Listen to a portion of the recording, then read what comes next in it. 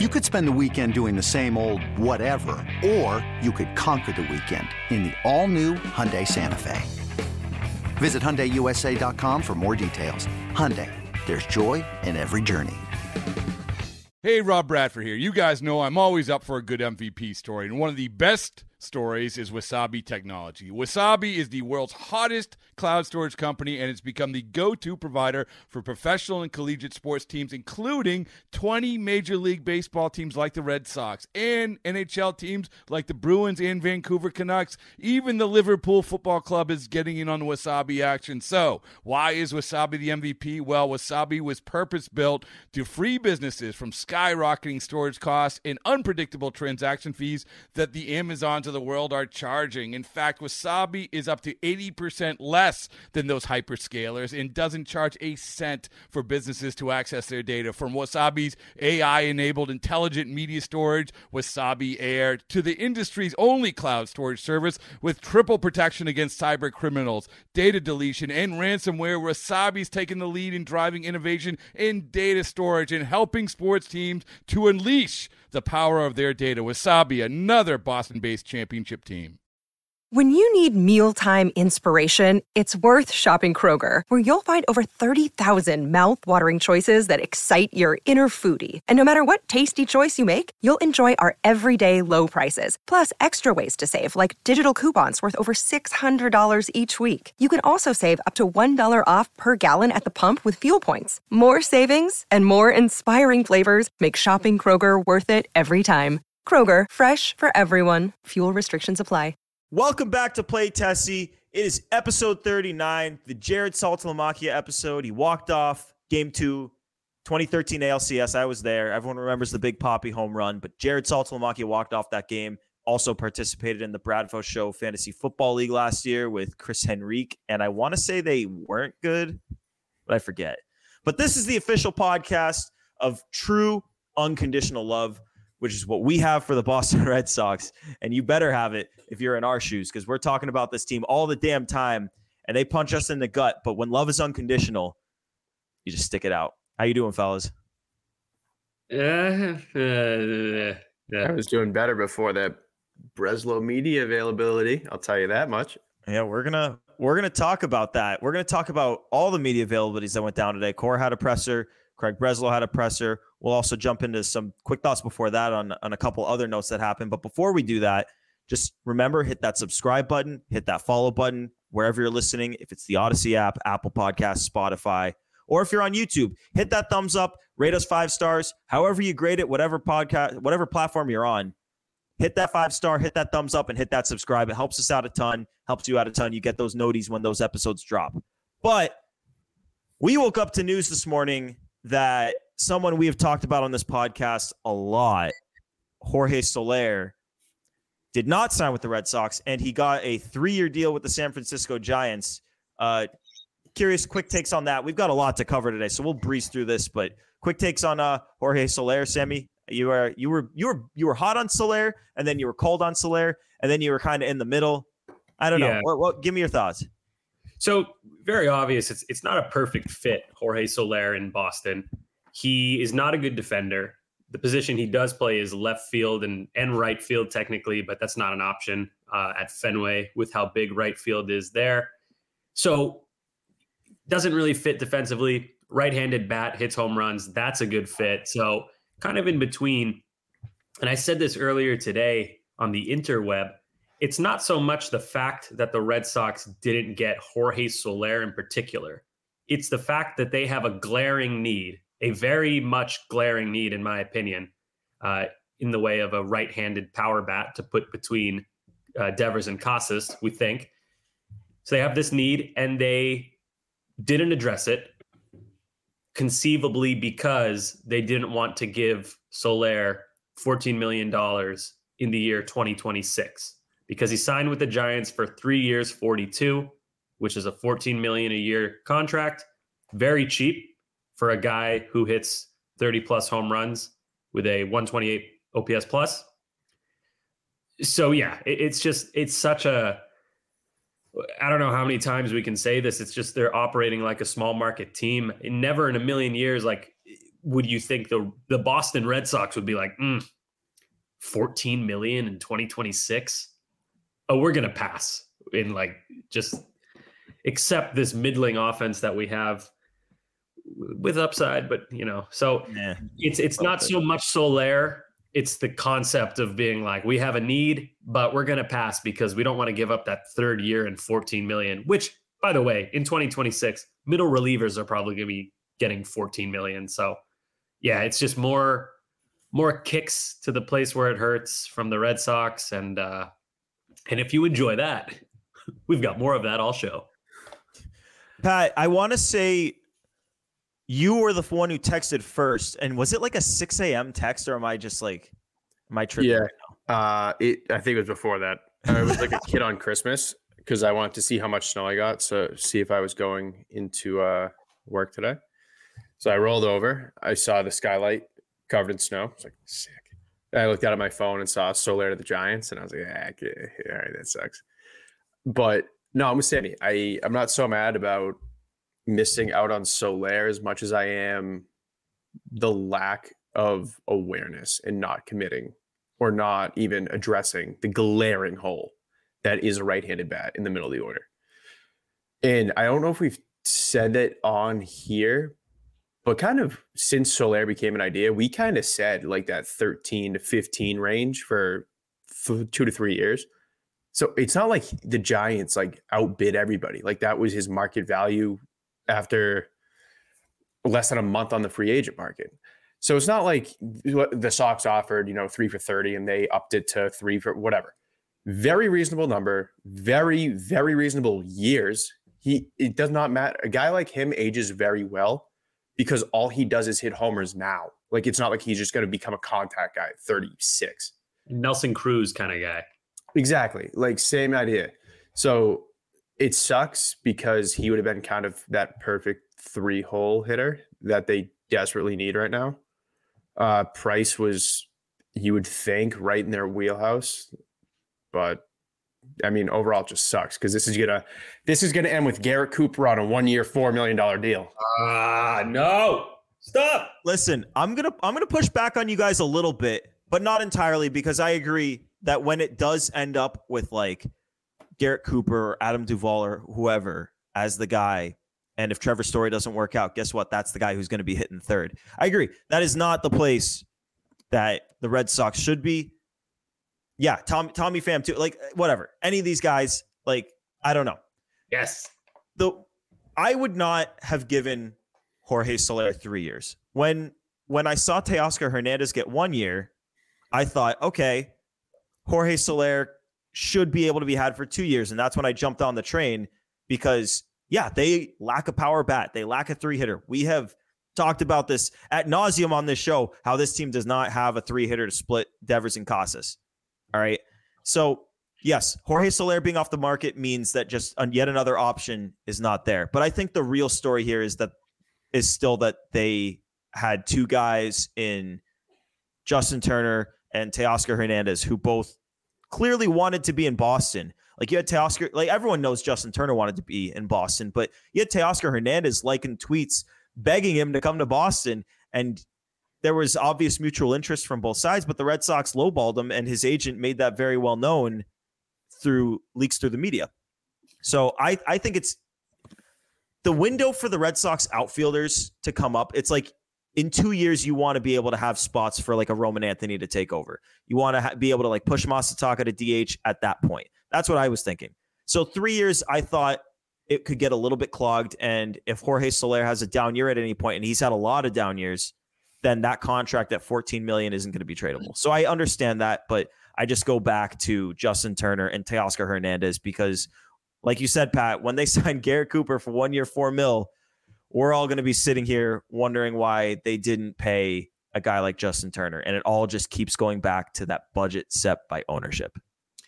Gordo, question for you. So Teoscar signed with the Dodgers for $23.5 million 1 year. They deferred it, whatever. A lot of it deferred, yeah. We don't have to overcomplicate it. Would you have given Soler, let's say, 2 years, $42 million, so 21 a year? So the AAV is higher, but the years are shorter. You're still under the luxury tax. I would say that's a little bit high AAV wise. Especially considering I'm sure ownership is going to have some sort of budget next year, and we're going to want to see them add a starter next year because they're not doing it this year. And if they've got a $21 million DH in the fold, that might complicate things, considering we hate to admit it, but they're going to have a budget. But I would have gone into the like 17, 18 a year range. I would have gone higher for 2 years. I think if you keep it to 2 years, you're okay with AAV being higher. But I just get nervous about that budget. What's the difference though? That's like, but that's how we operate. That's how we used to operate. There used to not be a difference between $4 or $5 million. Now there is. Now we have to freaking count our pennies. Crazy. This is Boston Red Sox. This is kind of my greater point that I'm trying to make though, is that like in 2007, we never would have been concerned about, we as fans never would have been like, you gave Jorge Soler a third year for $14 million. Ooh, that might age poorly. And now it's like, it just feels like every move they make has to be Chris Sale for Vaughn Grissom. Like the perfect trade just falls right into your lap. Unbelievable. Of course you're going to do it kind of move. And like they're afraid for any little negativity to come back at them after any trade. And it's so tepid and boring. Sammy, perfect segue here. I have such a fun little nugget for everybody. I hate the way you're talking, Pat. This is the Red Sox are now 45 days removed from their last legitimate move to upgrade their major league roster. Yeah. Well, Pat, you missed last episode. We spoke at length about Lucas Litke, so you're actually wrong. I was aware. I'm just saying. Guaranteed. He said major league roster. Major league upgrade. Oh, true. Hold it's on, not Pat. a major league contract. You're right. Hold on, Pat. You're forgetting about Michael Fulmer. You have to specify for the year 2024. Sorry. Nope, Yes. Another minor league deal. Upgrading the 2024 major league roster. There we There go. you go. We negate the Fulmer and Litke signings. Yeah, jokes nugget. aside, what things have happened in the world since the last time the Red Sox upgraded their major league roster? The Chiefs won the Patriots Super Bowl. beat the Bills. The Chiefs have won several playoff games since the Red Sox made their last real move. Had the NFL playoffs even started? No. No, the NFL playoffs started and concluded before. Oh my God, this sucks. What? Well, another thing. one. All right, you go first, and then you got it. DeSantis dropped out of the presidential election. That happened between the last move and now. What else? Oh, I think there was Pal World, that big popular video game that came out between their last move and now. Keep The going. Patriots lost to the Bills and then the Jets to finish out the regular season. Yeah, Patriots baby. lost to the Bills the day after we traded Chris Sale. Nice. That's awesome. This is great, guys. I'm having so much fun with this Boston Red Sox men's varsity team right now. They haven't made a move for the major league roster in 2024 since 2023. Oh, that's a good way to put it, Pat. And one of the guys that I think we all thought would be moved, but hasn't been, is Kenley Jansen, who Ken Rosenthal is now reporting on his podcast is likely staying, saying he doesn't see how a trade comes together at this point. And Alex Cora today said that Kenley Jansen was on the way to Fort Myers. I think there's a good chance that by the time you're listening to this, he's there. He might be there right now as we're recording it. The other note there is that Breslow today during his media availability called him the closer, quote unquote, for now.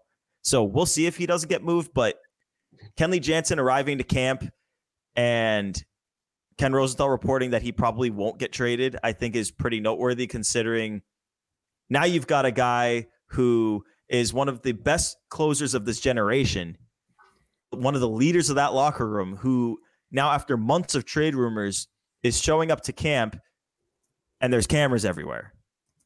Yeah. Hey, Gordo, I got an idea. I got an idea that fits the Red Sox plans to a T. So this Kenley Jansen character, he's a pretty good pitcher, yeah? We agree? One of the better ones of the generation. What if they sent him to AAA and stretched him out to be a starting pitcher? That's what they're doing with everyone else. They do it with everyone else who's good out of the bullpen. Why not just bring 35-year-old Kenley Jansen to AAA? Hey, Kenley, We know we signed you to be the closer for 2 years, and you said you wanted to win, and we've done nothing of the sort. And then we floated you in trades all off season long, basically made it clear that we want to trade you, and then didn't trade you. And now you're here at camp. Why don't we completely change your role too? Would that even? It's just so everything is dumb. Nothing makes sense. And I just want to make it abundantly clear. I don't actually want them to do this with Kenley, but oh my God, every good reliever, got to stretch him out to be a starter. Josh Winkowski might start the season in AAA after dominating, but they're sending him to AAA because they want him to be a starter. They probably like the shape of his pitches or something. Fuck me, man. Anyway, yeah, they've mismanaged the Kenley situation. Like I said, brought him in to be the closer for 2 years. He said he wanted to win. The front office has not even tried to win. And the Red Sox, as a result, have not won. So, yeah, if you're a veteran relief pitcher looking to sign with the Red Sox, this probably is not a great sales pitch for you. It's so depressing. We're at the point where like every conversation, I just get so depressed. Like Josh Winkowski was one of the most undervalued and underappreciated bullpen pieces in all of the major leagues last year. And now they're going to do what they did with Garrett Whitlock and just completely mess it up. Josh Winkowski pitched 84 innings in 60 games with a 2.88 ERA. He was great last year. He was one of the most reliable. Phenomenal. Yeah. How many strikeouts? 82. So he averages, a tick under 9K. So he's getting a lot of strikeouts. And also, by the way, let's not forget about this. 2022, he started 14 games. What do you guys think? Was his ERA closer to 5 or 6? 5. 6. 5.89. So, yeah, let's bring him back out as a starter. To be fair, though, Sammy, he looked a lot better in spring. Like, he was starting games in spring training last year. He was starting, and he looked really good. But that being said, at the end of last year, it looked like they wanted to evolve his role just because he'd kind of taken on that role of a 1-inning setup guy, 8th inning guy, and they wanted to kind of transition him back into that multi-inning dude. And I'd have to look up the numbers on this, but I just remember it felt like every time he came out for inning number 2, it kind of fell off the wagon for him. I don't know. You have enough swingmen starting pitcher types who I have more faith in as starters. It's not to say that Winkowski can't do it, but particularly if they do end up trading Kenley Jansen, if you trade Jansen and now Winkowski is stretched out and potentially put in AAA, one of potentially your only strength, the bullpen, is now no longer a strength. Like if you take now what is if Whitlock or Houck is starting, Winkowski's in AAA and Kenley's gone, your bullpen is no longer a strength. You have what? You have what? Chris Martin and then Chris Murphy. That's all you have. You don't want Whitlock closing because you like him as like a 2 or 3 inning guy. So Who's your closer? By the way, Martin never pitched back-to-back. We all talk about Martin as a potential closer. He did not pitch back-to-back days last year. So I don't understand why anyone's talking about him as closer. He's also not really been a closer over his career. After that season he had last year, I don't want to move him at all from his role. He was unbelievable. I don't think you're going to get more value out of him.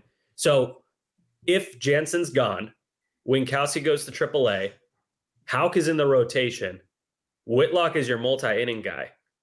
Who the hell is closing games out? And don't even get me started on how I feel about going into the season without a closer, because I don't know how many times we got to see that fail Sammy, you're an idiot, dude. You're forgetting an obvious one.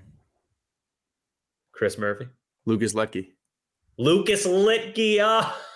Maybe he'll get his ERA below 7 this year, and then he'll be the closer. Maybe you have Michael Fulmer throw with his left hand. I was about to say he has closing experience, Sammy. You're forgetting another one.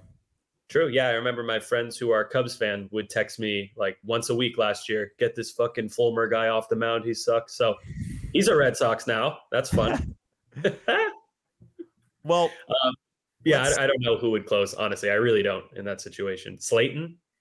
Oh yeah. Well, okay. That's a good one. Everyone is really excited about Slayton. I hate it, but that's a good name to bring up. He's going to be the spring training darling. Like a few years ago when Whitlock came over in the Rule 5 and like they were all talking about him, like this guy is absolutely gross. Like this is incredible. Like you gotta see this guy. I feel like that's coming for Justin Slayton. He'll be the Sam Travis of the pitching staff. Great. So our minor league reliever that we've acquired as Red Sox fans, That will be the closer. Ooh, Isaiah Campbell. Yeah. Coops guy, Campbell. You could do that. Schreiber. I like Schreiber in that fireman role where they I just do too. I like that too. well, put in Schreiber and his sidearm slinging 96. So, I would prefer they keep Kenley, sign a starting pitcher, and They can afford it. They say they can't. They act like they can't, but they can. yeah. But okay, let me ask you guys something about on the topic of stretching guys out. How do you feel about giving Houck another shot as a starter? Because that's the one guy I'm kind of like, I could see it. I could see him starting. I have more faith in Whitlock as a starter. Really? Yeah. Wow. Okay. It's not to say that I don't have faith in Houck. I have faith in both. If we were a small market team, I would actually feel okay. We are. No, if they were, they pretend they are. If they actually were a real small market team, they were a real small market team, I would actually be semi-excited about, okay, these guys are fully healthy. Whitlock is jacked now. Tanner Houck says he feels better than he's felt in years. I know they say this shit every spring, but I would actually feel pretty good because we have seen some really good flashes from them and we see young guys put it together. It's just that when you're the Boston Red Sox, you shouldn't be forced to rely on like 3 or 4 guys who haven't done it for a full season to do it for a full season. I think that's the problem all the fans have. I don't think anyone actually has an issue with any of these guys. I think fans like all of them. There's also no depth. If there's one injury, here's another question. For you guys. We'll keep throwing questions at you. If there's one injury in the pitching staff, God forbid, I mean, this happens a lot over a 162 game season. Who comes up? Who's your spot starter? Winkowski, dude. That's the answer right now. I mean, it would be Brandon Walter, right? Like that's your spot starter? The 27-year-old prospect? Yes. Awesome. I know. Cool. Yeah. But that's that what means makes me he's got think, some experience. That's what makes me think that. the roster isn't complete. And we can start talking about Cora's presser. I want to make sure we have time to get into both of these pressers because there was a lot there. Yeah. I was going to go over this part last, but since we're on it, I'll go over it first. Cora was asked if he was surprised that Giolito was the only starting pitcher addition to this, or not even to this point. He was just asked bluntly if he was surprised that Lucas Giolito was the only starting pitcher addition the team made. And then Cora responded to that with the offseason isn't over. And Breslow was also asked about starting pitching. He said they would add to the rotation, quote, if the right opportunity presents itself, which I know, Sammy, you hate that quote. I'll kick to you first. We could just talk about that quote. Like, they are basically saying to you that the offseason might not be over. And Cora hesitated a bunch when asked. I forget if it was about this or a bat. He was asked about something offseason related, like if they're done, and he hesitated for a while. Yeah. Oh, he was asked. I remember he was asked if he thought the roster as it stands now is close to complete, and he stood there for a second, and then he said, "Close, but not close." So like they're acting like these things are still on the table. It felt to me, I'll just say it first. It felt to me like they're prepared to go forward, but not that they're looking to, and they would prefer to make additions, but that they're prepared if those don't fall into their lap, because it feels like they're only willing to make additions if it's very much at their price. Yeah, I think that's a fair way to look at it.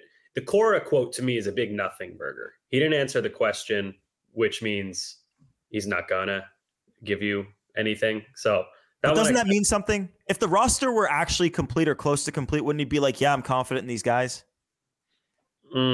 He probably doesn't know, honestly. He probably genuinely doesn't know how could anyone know? We don't know what. This is the guy who said that he wanted them to add 3 starting pitchers, and instead we have lost 2 and added 1. Did Cora say 3? Really? With Bradfo, yeah. Bradfo was like, "Oh, and you'll add 2 starting pitchers," and Cora said, "or 3." It's so crazy. You have 3 starting pitchers for the last 2 months of the 2023 season, and they're just like, "Yeah, that was cool. Let's run it back." No, the real quote that I hate is Breslow. And Gordo, by the way, this is what I mean when I say he has nothing to gain by talking. Is he okay? Let me collect myself. By saying, if the opportunity presents itself when talking about acquiring pitching, is he saying that there have not been opportunities Yes. to acquire mother effing starting pitching? Yes, that's what he's saying. He's saying at the price point that they have to operate with, there has not been an opportunity they felt comfortable with to address the starting rotation. You know, that might be true. That might be true at the price point, which is gross, but it might be true. It is gross. Why would you say that? What else is he supposed to say? Nothing. What Cora did. Say You nothing. have to talk. He basically did. Stop talking to the media, Breslow. No, keep talking to the media. You're not going to get anything. It's your good out of it. responsibility to talk to the media. You have to do it. No, make the team better. No. Yes, that first. I hear what you're saying. I'm just like, if the opportunity presents itself, buddy, you got Jordan Montgomery down the street begging you to sign him. A glaring need. By the way, your whole rotation's right-handed. He's a lefty, so that's even more reason to sign him. Wow, my God. It's that quote. I was at the gym trying to look like Pat Brown when that quote came out. I think I just stared at my phone. Like I just stopped whatever I was doing, which probably wasn't much if you've seen me. I just like stared at my phone like, if an opportunity presents itself. Oh my God. Just awful. F- quote. Terrible. Free ad you can watch on YouTube if you want to stare at Pat Brown for an hour. But go on, Pat. What do you got? I'm going to be a real, like, probably the most Debbie Downer I've ever been. Technical difficulties. If you're watching on YouTube, Pat now is in the hot seat. Go, Pat. Do you have the exact question that Cora was asked when he said close but not close? I don't have the exact question, but he was asked if he thinks the roster they have right now is close to the final product. Another day is here, and you're ready for it. What to wear? Check. Breakfast, lunch, and dinner? Check. Planning for what's next and how to save for it? That's where Bank of America can help. For your financial to-dos, Bank of America has experts ready to help get you closer to your goals. Get started at one of our local financial centers or 24/7 in our mobile banking app. Find a location near you at bankofamerica.com/talktous. What would you like the power to do? Mobile banking requires downloading the app and is only available for select devices. Message and data rates may apply. Bank of America NA, member FDIC. Yeah. Notice how it didn't say our addition's done. I think he knows that Duran and most likely Kenley are gone by the beginning of the season. I don't think he was saying close but not close in regard to addition. I think he was saying it in regard to subtraction. That's actually interesting. Because, like, in theory, the roster you have on the field, if you literally just subtract Kenley and Duran, they're not close to done if they are subtracting those guys. That's what I'm saying. Gordo, if you subtract your leadoff hitting center fielder and your closer, ... That's where we're at right now. We're talking about losing two of the like the beginning of the game and the end of the game right there. My God, everything is pain. I want to touch up on something else. I'll go through a couple of these points because there's a few noteworthy ones that I wrote down that I wanted to get takes on. But I want to start first with the Yoshida thing. He was asked who he thought would get the majority of the at-bats at DH. And you know how he said he hesitated with the last one? He didn't hesitate at all here. Like the split second the question was done asking, Massa. That was the answer. Massa.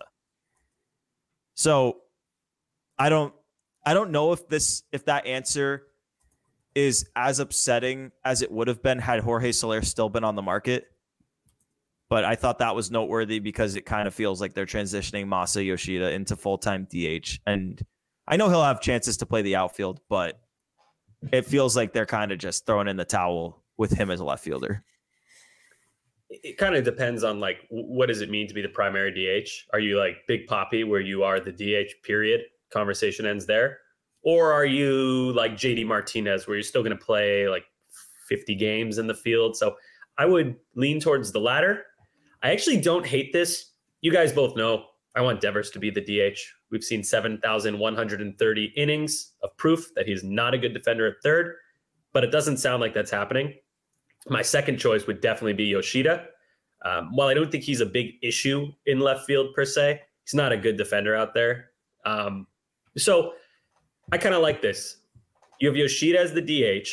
You can now get Duran off of center field, where, to his credit, he took some big strides last year, but he's not a plus defender there. Put him in left. Let him focus on hitting. And he would be good in left. He'd be a good defensive outfielder.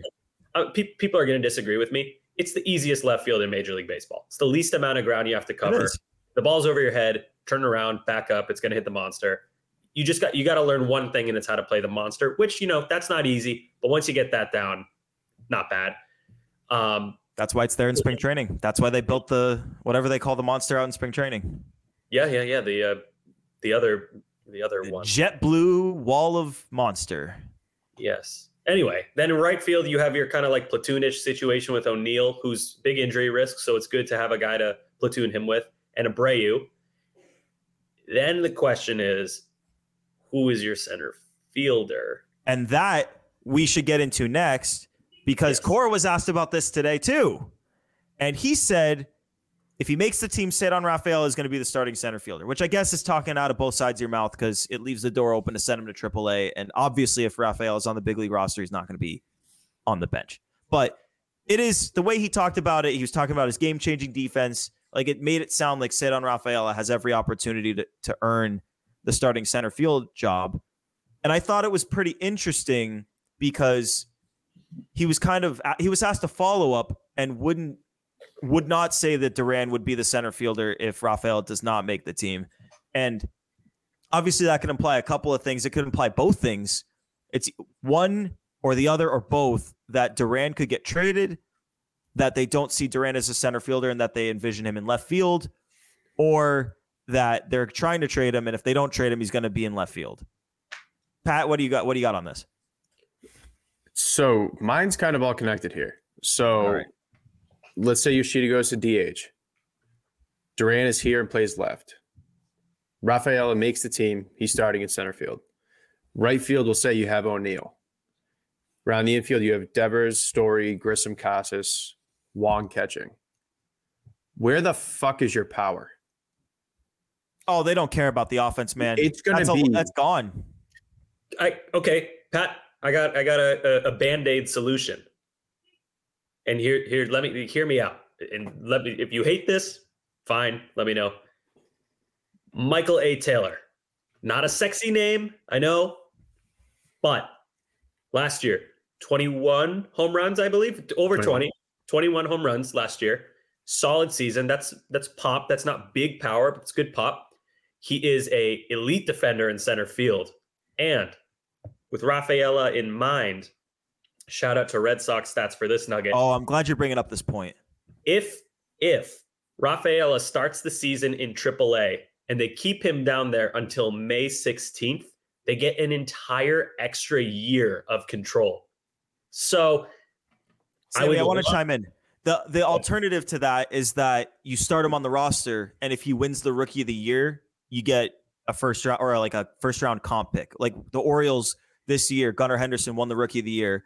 They were awarded a pick after the first round, and then they used it to trade for Corbin Burns. So, but to your point and to Stat's point, I don't think Rafaela is winning the Rookie of the Year. Like, he's a guy who could grow into his bat, but he's not a guy who's going to hit 25 homers, steal 20 bases, and play. Obviously, we think he'll play elite defense, but I don't think he's hitting 25 and stealing 20 right out the gate.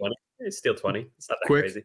But the home runs, follow up to Gordo is the other kind of version of this is nightmare scenario is Rafaela absolutely stud in center field, has a great spring training, makes the team. That K rate stays sky high. The chase rate stays sky high, and he is unplayable because of how bad he is on offense. And then you send him down. There's no benefit with that, and that's a risky game to play considering there's a year of control on the line. And if you send him down, the trade value is like, remember Duran's trade value last offseason or the offseason before? Zilch. That's what would happen to Rafaela's trade value. And maybe not quite as much because he plays great defense, but like if the K rate's up there, he's not going to be that desirable of a trade commodity. Like, it's a risk that they're taking not trading him. So I like this. Pat, I think that's an amazing point. So if it were up to me, I would start, as much as I hate this, I would start Rafael in AAA. Believer in the kid. I think he's going to be really good, and that's why I want the extra year of control. Sign this Michael A. Taylor guy, 1 year deal. He's 33 years old. He's not going to require a lot. If the Red Sox are contending at the deadline, awesome. Keep rolling them out there. Maybe add. What a concept. If they're not, you flip Taylor to a contender, get whatever you get, give Rafaela the job. Boom. I feel like that's a good plan. And then at the very least, you're not going with the big offense that we were hoping for, Pat, but you're still getting a little bit of added pop. You get great defense and arguably the most important position defensively in the game. Center field or shortstop, take your pick. Yeah, I feel like that's the best option. This is plan like E or F. We're already there, man. We're already there. But I think right now that's the move. Michael A. Taylor for half a season, flip him, and then the job is Rafaela's for an extra year. Sammy, I think there's two ways you can go about this. And I would, in my ideal world, and I think you could go one of two ways with this. If you trade Duran, I think the two guys you either target Adam Duvall because you're going to go for power and try to add a little bit of pop, maybe some 20-plus homer potential into the lineup. Because even though Taylor did that last year, that hasn't been what he's done over the course of his career, and he's aging. I want to say that he's going to be like 33 or 34. 33, 2 years younger than Duvall. Okay. So unlikely that this is just like randomly going to become the new norm. But what is the norm for him is elite defense. So you would either get good power with Duvall and like whatever with the defense, you still have solid defenders all around the outfield, or you could get Taylor. And what I would do in that case is let's assume for the sake of whatever that Duran is traded. You go O'Neill in left, Taylor in center, and then Wilyer in right, Yoshida DHing. Does that work? I mean, Wilyer you may not want him hitting against lefties right now. Oh, okay. He can platoon with Refsnyder. That's what it'll be. Wilyer in right. He platoons with Refsnyder. When Refsnyder gets in the lineup, he plays left and O'Neill plays right. That works. And your outfield defense is great pretty much every day. Your bats aren't that great, but like you prioritize the defense and like getting that fixed, and like you can win games that way. And then, as you said, Sammy, at the deadline, you're probably going to be out of it. You trade the guy, he's on a 1-year deal. Yeah, if you do that, you honestly have good defense all around the field aside from Devers at third, which, you can live with that if you're getting offense from him. So yeah, it's one weak spot. That's it. Okay, are we endorsing half a season of Michael A. Taylor to Boston? We went our what? From saying our odds on landing Shohei Ohtani to now campaigning for half a season of Michael A. Taylor. Emphasis on half. Emphasis on half a season. Come on, I want to die, dude. This sucks. Pat looking into the camera, smiling. This sucks. Yeah, no. So okay, that's my new. What do you even want to call that? My new desire. Dude, don't even, dude. It doesn't even deserve a name. This is Plan X. Plan X. What number in the alphabet is X, Y, and Z? So what? That's the 24th plan. Do I have that right? This is our 24th. We're on plan 24. Okay, so yeah, I mean, I think that would be good because then you like. Wait, so if they're getting Michael A. Taylor, Duran is traded in the scenario, right? We agree. Yeah. Or not necessarily. Not necessarily. No, left. Wilyer could go to the minors, and Duran could be your left fielder, and O'Neill could be your right fielder. Okay, then you can have Duran leading off, Devers, 3-hole. I guess you're going Story. Then you have Casas, Yoshida. I don't mind 2 lefties back to back there because Yoshida can handle lefties. Then you got like Grissom, O'Neill, and those guys. Wilyer, he might be gone. And then you have like Michael A. Taylor batting 8th. I don't hate that. Taylor in the 8-hole. You got a little bit of pop, a little bit of speed.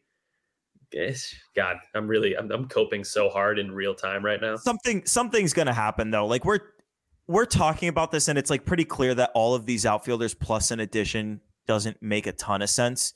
And you've got Chris Cotillo reporting that they're still very much in the market for an outfielder. You've got reporters everywhere saying that the Red Sox are still talking trade. This is like national report. Like Robert Murray was saying it. John Heyman was saying it. Like there are things to go down. I'm not saying it's like a Monty. I think a lot of people took the close but not close quote to mean that Cora is holding out hope for Monty, and maybe part of him is, but I take that to mean that they're going to do a little bit of shuffling in the outfield. Hopefully if they do trade one of those outfielders, they can get maybe some pitching. There has to be a trade. There absolutely has to be a trade. If they're in the market for an outfielder, you don't need 7 outfielders on the roster, plus Pablo Reyes, who can also play outfield. You don't need all those guys. And then Rafaela in AAA, like if they add an outfielder, I can't imagine there won't be a follow-up move. It makes no sense. But then as I'm saying this, nothing that has happened this offseason has really made much sense. So I don't know. That's giving it a lot of credit. It made much sense. You had, and this will be a solid segue here, but you had Breslow literally start off his media availability. I clicked the link at the very second the Red Sox posted it, and instantly Breslow says that the offseason has not come together the way he anticipated it would. You think? it's like yes, we know it, and like I always appreciate honesty, but I don't know. It still hurts to hear. Sometimes you have to hear the truth, and sometimes you have to say the truth, but it still hurts. I don't know. Yeah, I just make noises now. Yeah, I don't know. I just want to see the roster. I'm so sick of these. I'm like when I saw that Breslow was doing media availability today, my first thought was like, how are we going to get kicked in the groin today, verbally by the front office? And here we are, nursing our wounds. And we haven't even gone over Pat's favorite part. Deep breath. We will get to that. We will get to that. I want to stick on the roster, and then we will have plenty of room to get into that aspect. And you could probably tell what it is, but we're not going to say it because suspense. We went over the rotation thing, open to the right opportunity if it presents itself. Sammy, I could see your blood boiling all over again. He was asked about if he's permitted to add payroll, and I don't even really want to say what he said because it was a whole bunch of nothing. It was a bunch of word salad. Like he didn't answer the question. They are about $20 million below where they were last year. So obviously everyone remembers Sam Kennedy said they're going to lower the payroll this year. $20 million, give or take, below where they were last year. Oh my God. Need I remind you, they sucked last year. Just throwing that out there. They were bad. They actually finished in last place for the second year in a row. Pat, can you confirm? Can't confirm. I have Wikipedia up. Great. They didn't have pitching depth, and maybe they have a little bit better pitching depth right now, but they don't have the rotation. Like they're going to be into that depth really quickly with the way the rotation is lining up. But it's great that didn't happen last year, because if it did, they would have learned from it, right? It's like that video of the kid who's like laughing at the reporter. It's like, yeah, that's us. Red Sox baseball is back. Three starters didn't work last year, so surely they think that 2 will work this year. It's a bold strategy, Cotton. There you go. Yeah, it's bold. I want to do like a full segment on this, but I was just thinking the other day, like, how am I going to get myself hyped up for this team and this season? And I don't want to discuss it now because, like, what this is. Yeah, well, that'll be something like that has to develop over the course of spring training storylines. Like, there will be shit written. Guys will be in the best shape of their lives. Spring training, I'm such a negative Nancy with spring training. Who was the guy in, I think it was 2018 or 19, Steve Selsky? Oh, he was great, right? Yeah, because he's playing in spring training and he's seeing a bunch of 91 mile an hour fastballs. I just like, unless it's really an outlier, I don't ever take too much from spring training. I'm going to have to look up a spring training stat. There was this guy when Pat and I were kids. Sam, you were probably in your 30s. But his name was Juan Carlos Linares. I don't think he ever. Okay, so I think he's JC Linares. Yeah. He played for the Red Sox. I'm gonna have to pull up his spring training stats. I don't know how I'm gonna find those because they're not readily available on Baseball Reference. But I think like I was in middle school at the time, and I was like, this freaking Juan Carlos Linares guy, like this guy rocks. Never saw him again. And we obviously know that Bobby Dahlbeck has been the king of spring training pretty much every year of his career. And Sam Travis. Oh yeah, that was the most at like 670 every spring training. That was the most crazy. That's the most Boston athlete fool's gold of all time. Like gritty white dude without batting gloves. And it's like, he just hits, man. Let me tell you, he just hits. I'm like, okay, then why is he not on the major league roster? Don't you think they'd call him up if he could? That was so like, you're like dad's friend would be like, you seen this Sam Travis kid in spring training? I'm telling you, I've seen guys like this. He can hit. No batting gloves. We had like the Jackie Bradley spring training year where he made the team because he was so good and he was just so not ready at that point. 2014, well, you know right? what? That was 13. 13? I want to say, yeah, it was the World Series year, right? Yeah, it was the World Series year, I think. But then the other one, though, on the other side of that spectrum, Jarren Duran looked really good in spring training last year before he went to the WBC. And that was just a little bit of a sneak peek of what we ended up seeing from that breakout. So sometimes, I don't know, like whatever. We'll move on to a couple of the other things that Breslow said, but let's see. He was non-committal about center field. He was asked about center field. He wasn't quite as in on the Rafaela thing as Cora was, but he also was non-committal about Duran. I think it's pretty clear the organization does not want Duran to be starting in center field. Yeah. And then he said the roster, he was asked if the roster was close, that same question. And another word salad, like we're always whatever. We're not going to talk about specific guys, but we're still engaged with free agents. We'll reference, oh my God. Sammy just walked back into the shot, but before he got back into the shot, it was just a spray bottle. It looked like air freshener. Yeah, dude, look in the chat. I just had to get up and clean a litter box because my little friend left a gift in the middle of recording and I could not inhale the air any longer. It was disgusting. So thanks, Larry. I need to go back and look at the tape. Oh, dude, I heard him in the litter box and I'm like, oh, please just be going pee. And then I'm sitting here and I was like, oh, nope, it was a little bit more. So I just quickly ran to put that in the litter, Genie. Thanks, Larry. Shout out Larry. Larry is the official cat of the official Red Sox podcast of WEEI. Dude, sometimes I'm cleaning that box. I'm like, this is not a regular cat. But anyway, yeah. Larry's a big boy. Lasagna. Larry likes Fenway Franks. We actually looked it up. Yes. He is like this close, like really close to being the same size as a Maine Coon cat. So he's legitimately like gigantic. Gross. That's nuts. Yeah, he is big. Like Sammy will hold up this cat in the shot often. Sometimes he'll do it during the podcast. Maybe he'll do it right now.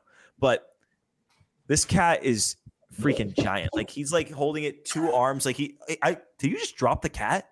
I think Larry just beat the shit out of him. But cats always land on their feet. So Larry's surely okay, but is Sammy okay? Okay, Sammy appears to be. Oh my God, that cat is. That's so Sammy's full upper body. Hey. Oh, look at that! Oh, look at the shiny eyes. That always freaks me out. Like raccoons in the middle of the night and they have their eyes shining. Hello, Larry. He's hissing at me. Hey, He is? so happy. He's on camera. Does he ever scratch at you? Yeah. Yeah, He's we call just- them designs. Oh, yes. He's an artist. Larry is an artist. Yeah. Huh. And now he's a podcaster. Now he's a podcaster. Last 2 items on the Breslow thing. This is the one that I thought was, I guess what is he going to say? But he was asked basically about if he thought that they needed to get a right-handed hitter to balance out the lineup or a left-handed pitcher to balance out the rotation because newsflash, their rotation is entirely right-handed after losing Chris Sale, a lefty, James Paxton, a lefty. So he ended up saying that he didn't believe in that and that they have left-handed batters that can produce and it's just about producing and right-handed pitchers that can get outs and it's just about getting outs and they're chasing wins and they're not chasing matchups, whatever. Maybe it's BS. Maybe he's just saying what he has to say because he can't be like, yeah, we're going to get this. But I thought it was a little noteworthy because the last time we had an executive saying that, we don't think we necessarily need something, we ended up having Christian Arroyo and Jackie Bradley as our co-right fielders. So I was curious. Did that quote make either of you guys nervous? Kind of like the other ones where the quote's basically however you want to frame it. Yeah,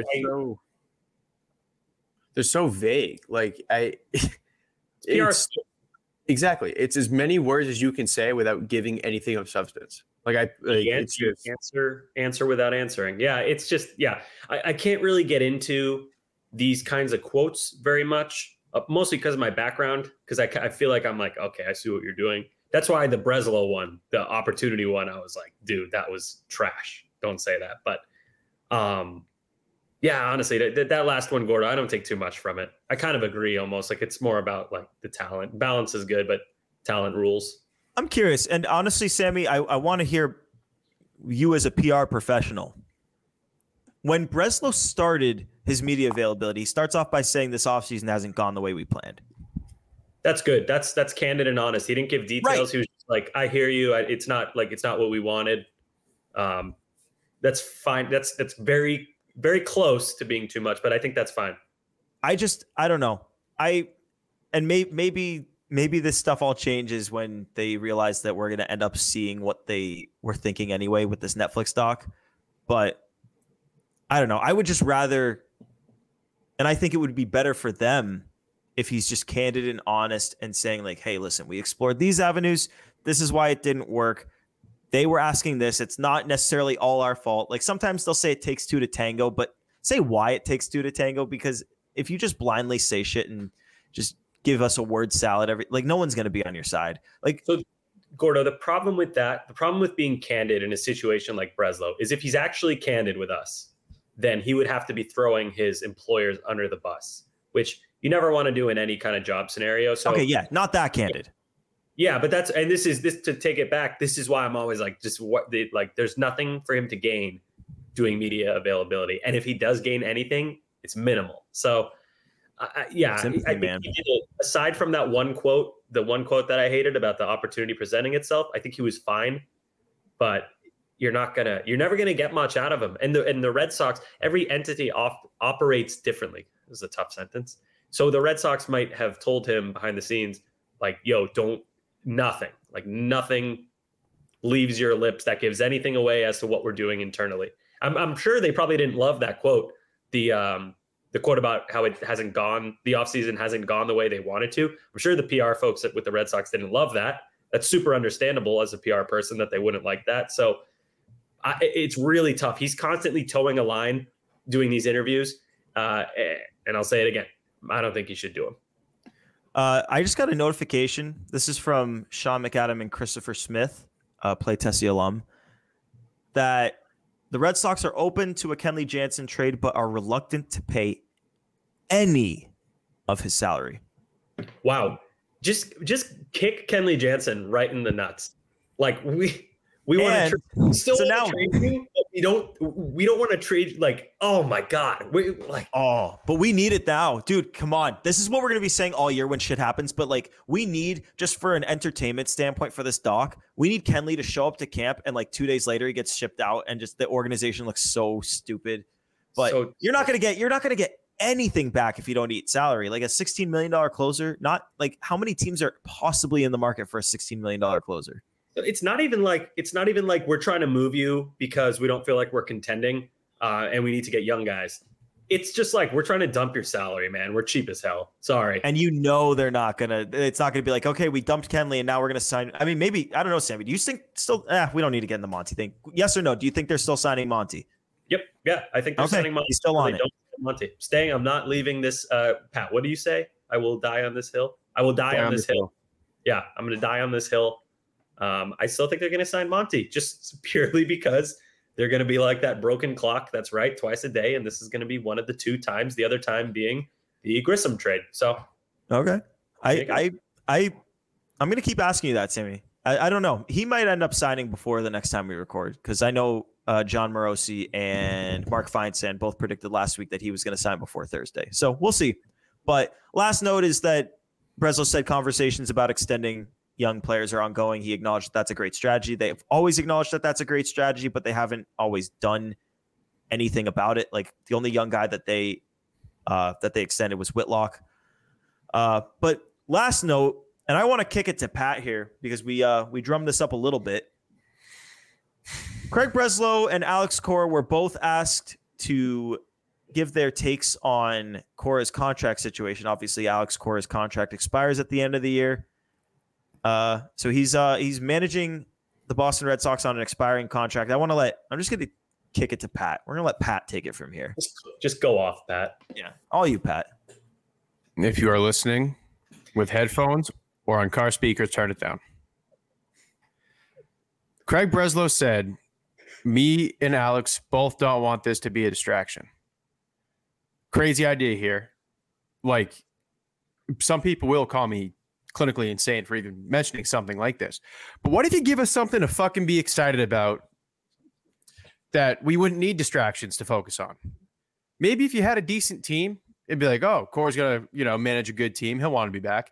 Cora's going to most likely manage a terrible, terrible team. You have the best manager, if one of the best managers in baseball, not under contract. You've shown no initiative to extend him. You've given us nothing to look forward to on the field. And now it's like, oh, like, how is something so minor such a big distraction?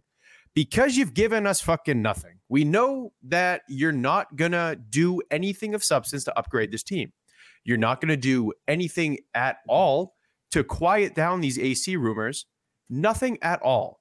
So I don't understand how Cora is not as oblivious. Cora understands that he can't control an extension. He can't give himself a contract. Breslow being like, this shouldn't be a distraction. We don't want it to be, blah, blah, blah. How can it not be? How can it not be a distraction when all you have done all year long, you, ownership, Sam Kennedy, all these guys, let us down for months after months after months after months, and now you're somehow confused as to why people are freaking out that the best manager in baseball is likely gone after the year. I don't understand it. It's bullshit. It should be a distraction. It is a distraction. It will be a year-long distraction. It's going to be an awful year for Craig Breslow if this is not somehow resolved before, I would say, June. Yeah, this is like if Connor Wong rolled up to the first game and was catching in a wheelchair and was like, guys, please, I don't want this to be a distraction. Just let me cook. And they're like, Connor, you're in a wheelchair. What are you doing? And it just, obviously it's going to be a distraction. It's what everyone's going to be thinking about. I feel like it hasn't gotten enough coverage this offseason. The whole contract situation. It hasn't. Because people are so, you don't know, they're still in on Snell, they're still in Montgomery, the stupid John Heymans of the world. If you're Cora, honest question, if you're Cora, why do you want to stay? Aside from feeling indebted. That's what I was going to say. And his family likes it here. His family's happy. Like, being indebted to ownership and your family being happy would be it. Because I highly doubt the Red Sox are going to be the team that offers the highest deal if and when he hits free agency. And they're certainly not going to be the team in the best major league position. This is a guy who said it again today that he doesn't see himself managing 10 years down the line. So it's not like a guy who's going to wait around for Marcelo Meyer and Roman Anthony. Roman Anthony's 19. Alex Cora is not going to wait around until he's 26. But give me your guys' final thoughts on Cora, because another note just popped up that I want to make sure we cover before we get to Enough Said. Just came out in an article.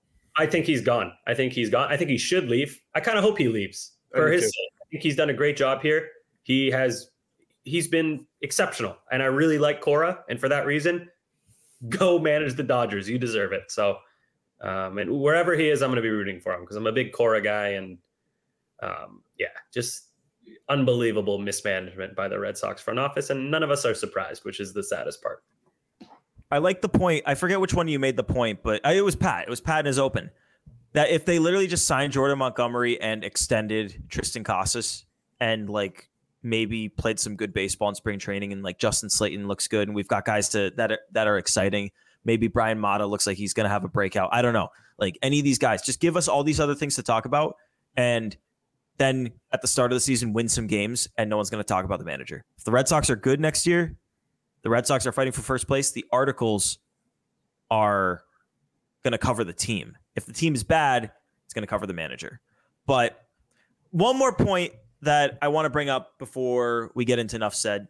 I referenced that Kenley Jansen thing in that Chris Smith and Sean McAdam article, both play Tessie alums, and we love both of these guys, and they're both great reporters. A note in this article is that according to an executive with another major league team, the Red Sox have made it known that they're willing to listen to offers not only for Jansen, but also set up men Chris Martin and John Schreiber. And my instant reaction to this is, I mean, we heard a little bit of the Chris Martin buzz before, and he's making $9.5 million in 2024. So that, I guess, makes a little bit of sense if they're trying. The Schreiber one is more interesting to me. A, because he's coming off a little bit of a down season, and by all accounts, sounds like he's confident in a comeback. But B, he's not earning. Okay, Schreiber is earning $1.175 million in 2024, his first year of arbitration eligibility. So you're not dumping him. What's the point of this? We discussed this with him. He's going to buy sturdy Amish-made furniture with his $1.175 mil. No, I don't know, man. Just punt the entire season. Your one strength, like you talked about earlier, Gordo, last year, your biggest strength was your bullpen. And now they're like, why don't we just get rid of it? That would be so silly. We're so fun. So, yeah, I get it. Trade Martin. He's older, coming off. He got Cy Young votes last year. So, trade him, trade Kenley. I don't understand why you're trading Schreiber, but whatever, man. I mean, they're clearly punting on the season in February, which is great. But Schreiber isn't even. It's like you're selling low. He's not making any money. He's got plenty of control. Pat, what do you got? One thing worth noting. I'll be curious to see how long that's been going on for, the Schreiber part, because as we know, he was scheduled to go to winter weekend and did not go. That's interesting. I think didn't he have a Chris Martin didn't go either. Yeah, but neither of them. I think Schreiber had a family thing. I think someone passed, something like that. Okay. Oh. But Chris Martin wasn't there. That's what I'm saying. Yeah. So, yeah, I mean, Zach Weiss was there though, and he's off the team. So, how pathetic is it that 3 months ago, Sam Kennedy was harping on the fact that they're the Boston Red Sox. We want to bring back world championships, and now they're selling before the season even starts. Oh, but Pat, don't say anything. Preseason selling. Preseason selling. What'd you say, Gordo? Preseason selling. Yeah, nice. What a concept. The deadline is Thursday for pitchers. This is trade deadline 1 of 2 for the Red Sox. Yeah, there's now 2 trade deadlines. You'll get one slew of rentals traded now, and then at the second trade deadline, you'll start hearing guys like Pivetta and Tyler O'Neill. It'll be fun, guys. Everything's awesome. Fenway experience. This year, when you go to Fenway, Tom Warner will punch you directly in the face for free if you say full throttle. It's going to be great, guys. We have so much fun. They'll be lining up. I can't wait. The wait. promotion of the century.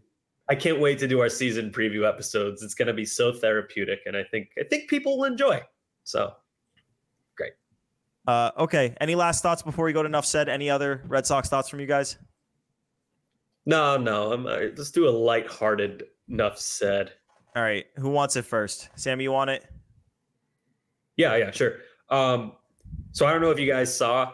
I believe. Please correct me if I'm wrong. I believe Fanatics is making the new Major League Baseball jerseys. Yeah. I'm glad you're talking about this. Thank you for bringing this up.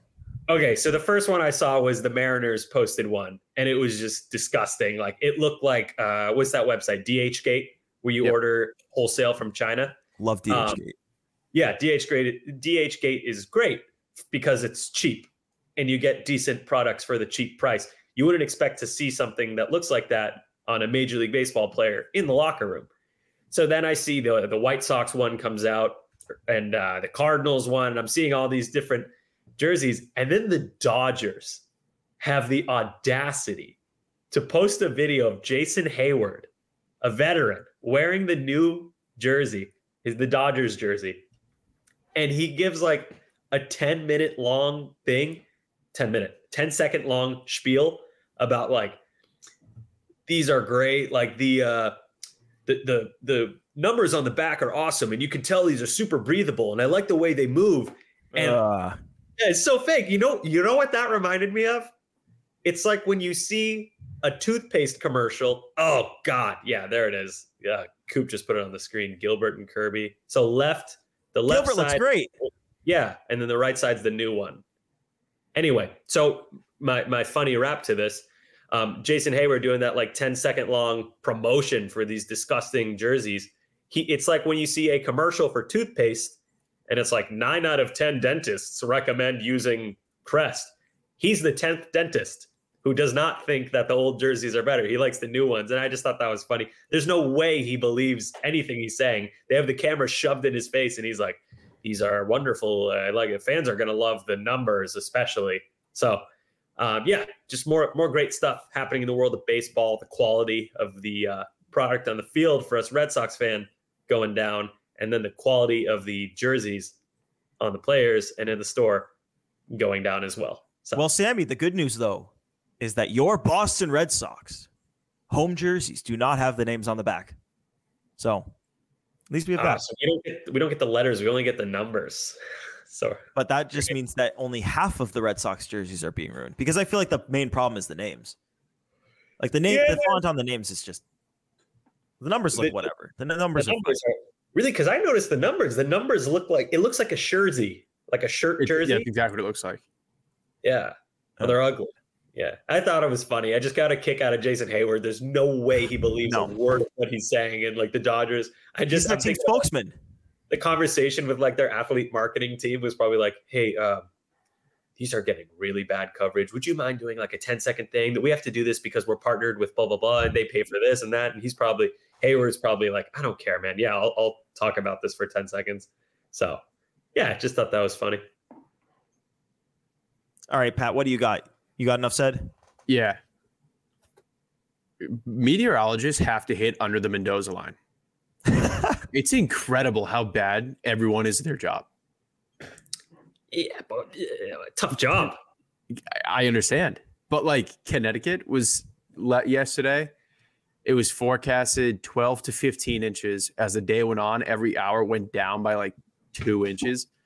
I went to bed last night and it said 1 to 3 inches. We got over a foot. Wow. And that's the opposite of what happened here. We were expecting like a foot and we got 0. Last night they ran it back. They ran it back at like 5 or 6 p.m. last night and said 3 to 6, which we didn't even get 3 to 6, which is a lot. Which is a lot, by the way. It's a big amount of snow. Too much snow. Way too much. Yeah, a lot of people would say too much snow, 3 to 6 inches. So, yeah, Pat, question for you.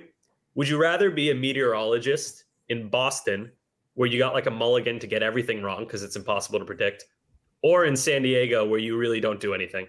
You're just like sunny. San Diego. Oh my God, San Diego. Definitely San Diego. San Diego. Yeah, it's going to be 80 and sunny. It's like cloudy. You don't do anything. You're like the T conductor who drives the T that's the second one in line. Like, what are you doing?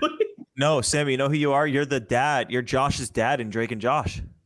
Yeah. Yeah. Oh, yeah. That's right. Yeah. I remember. Wait, what was the funny thing about how he did the weatherman job?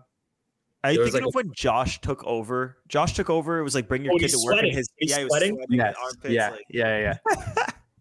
Nice. Yeah, I remember watching that back when I was in college.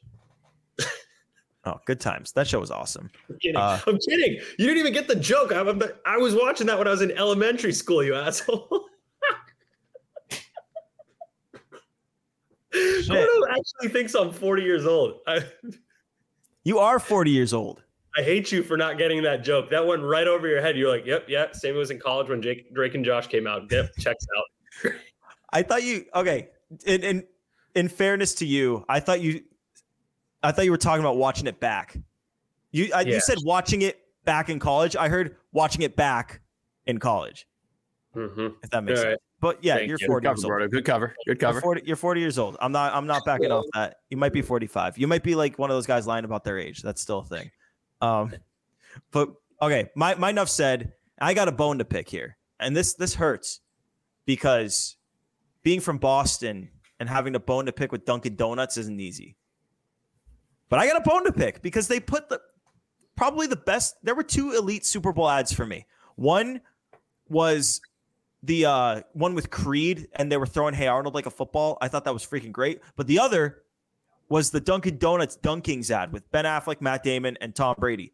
And they had those incredible jumpsuits on. And that ad aired, and I was like, oh my God, I need to have this. I know someone whose dad is like a real high up at Dunkin' Donuts. And I texted her and I was like, please tell me they're selling these. And she's like, yep, they're going up the next day.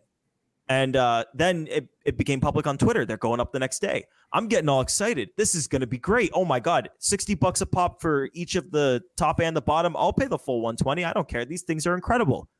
I know it's coming up at noon. At 11:55, I pull up my computer. I'm ready to go. Like I'm buying these like I was setting up to buy World Series tickets for 2021 before they didn't make it. I did get them, got the money back. But aside from the point, Dunkin' Donuts releases these things. And Coop has the picture up. The ones that Ben Affleck and Brady and Damon wore have Red Sox logos caked all over these things. The Boston is in Red Sox font. Each sleeve has a different Red Sox logo on their stomachs. I don't know if you can even see it in the picture. You can. Ben Affleck's one has a Boston Red Sox font on his stomach. Like these things are incredible. And it was on the pants too. The ones that they're selling on the website, no Red Sox logos anywhere. They're just selling a completely different product. It's just a big Dunkin' Donuts ad. It lost all of its Boston charm, and they still sold out. So, like, good for them. They don't have to give the Red Sox cup, but I didn't buy it. Like, I got so upset, man. I was so jacked up to buy these things, and I was so upset that I just didn't do it. Yeah, I'm with you, man. You guys know me. I'm a big Dunkin' guy. I love Dunkin'. I love their marketing and everything. It's part of my personality at this point. But I was super, super disappointed when I saw that they didn't have the Red Sox logos. Had to be a marketing rights thing or something. But I would have bought it. I would have bought the top at least if what, Pat? Something happened? No, finish your thought. Oh my God, I thought something happened for the first I got some time. news. Nothing too breaking, but kind of breaking. But finish your thought. Go ahead. Nobody wants to hear about my jacket buying habits. Go ahead. The Philadelphia Phillies have found their solution to closer. They have just signed Caleb Ort. Oh! Orthog. Woo! Wow. It's great. Wow. Caleb Ort now has his third team of the offseason since the Red Sox DFA'd. Yeah. He was DFA'd. Yeah, he was DFA'd. Mariners, Marlins, Phillies. He's doing Making his tour rounds. around the U.S. All right. I'm glad that we get to end with Caleb Ort news. That's how every podcast should end. But yeah, go Sox. This is go an Sox. that yawn is a representation of the last 45 days, right? Is that accurate? 45 days. Come 45. on, be real. It's been longer than 45 days. That yawn has represented our lives since what, August? When you're listening to this, it'll have been 46 days until the Red Sox have done anything significant to help the Major League Baseball team, which I hope they still know exists. But yeah, I'm not super positive. So Yep. Well, on that note, this has been episode 39 of Play Tessie. Before you log off, before you click on some other podcast or do whatever, just remember, hit that subscribe button. If you're on the Odyssey app, Apple Podcasts, Spotify, if you're on YouTube, hit that subscribe button, hit that follow button. Give us that thumbs up. If you're on a podcast platform, give us the 5 stars, leave a comment, say whatever the hell you want. You can tell us we suck. Give us suggestions. We love to hear from you guys. Socials, we're at Play Tessie, I believe on both. It's right there on the screen if you're watching on YouTube. At Play Tessie, both on Twitter and Instagram. Hit us up there. Love the feedback from you guys. We love getting feedback. So any way you want to leave us feedback, if you're in the comment section on any of those platforms, or if you want to just tweet at us, leave a comment in our Instagram, DM us, whatever. We love hearing from you guys and we love the support. But on that note, this has been Play Tessie episode 39. Sammy and Pat for Coop in the back. This has been Gordo. Thanks for tuning in. Toodaloo.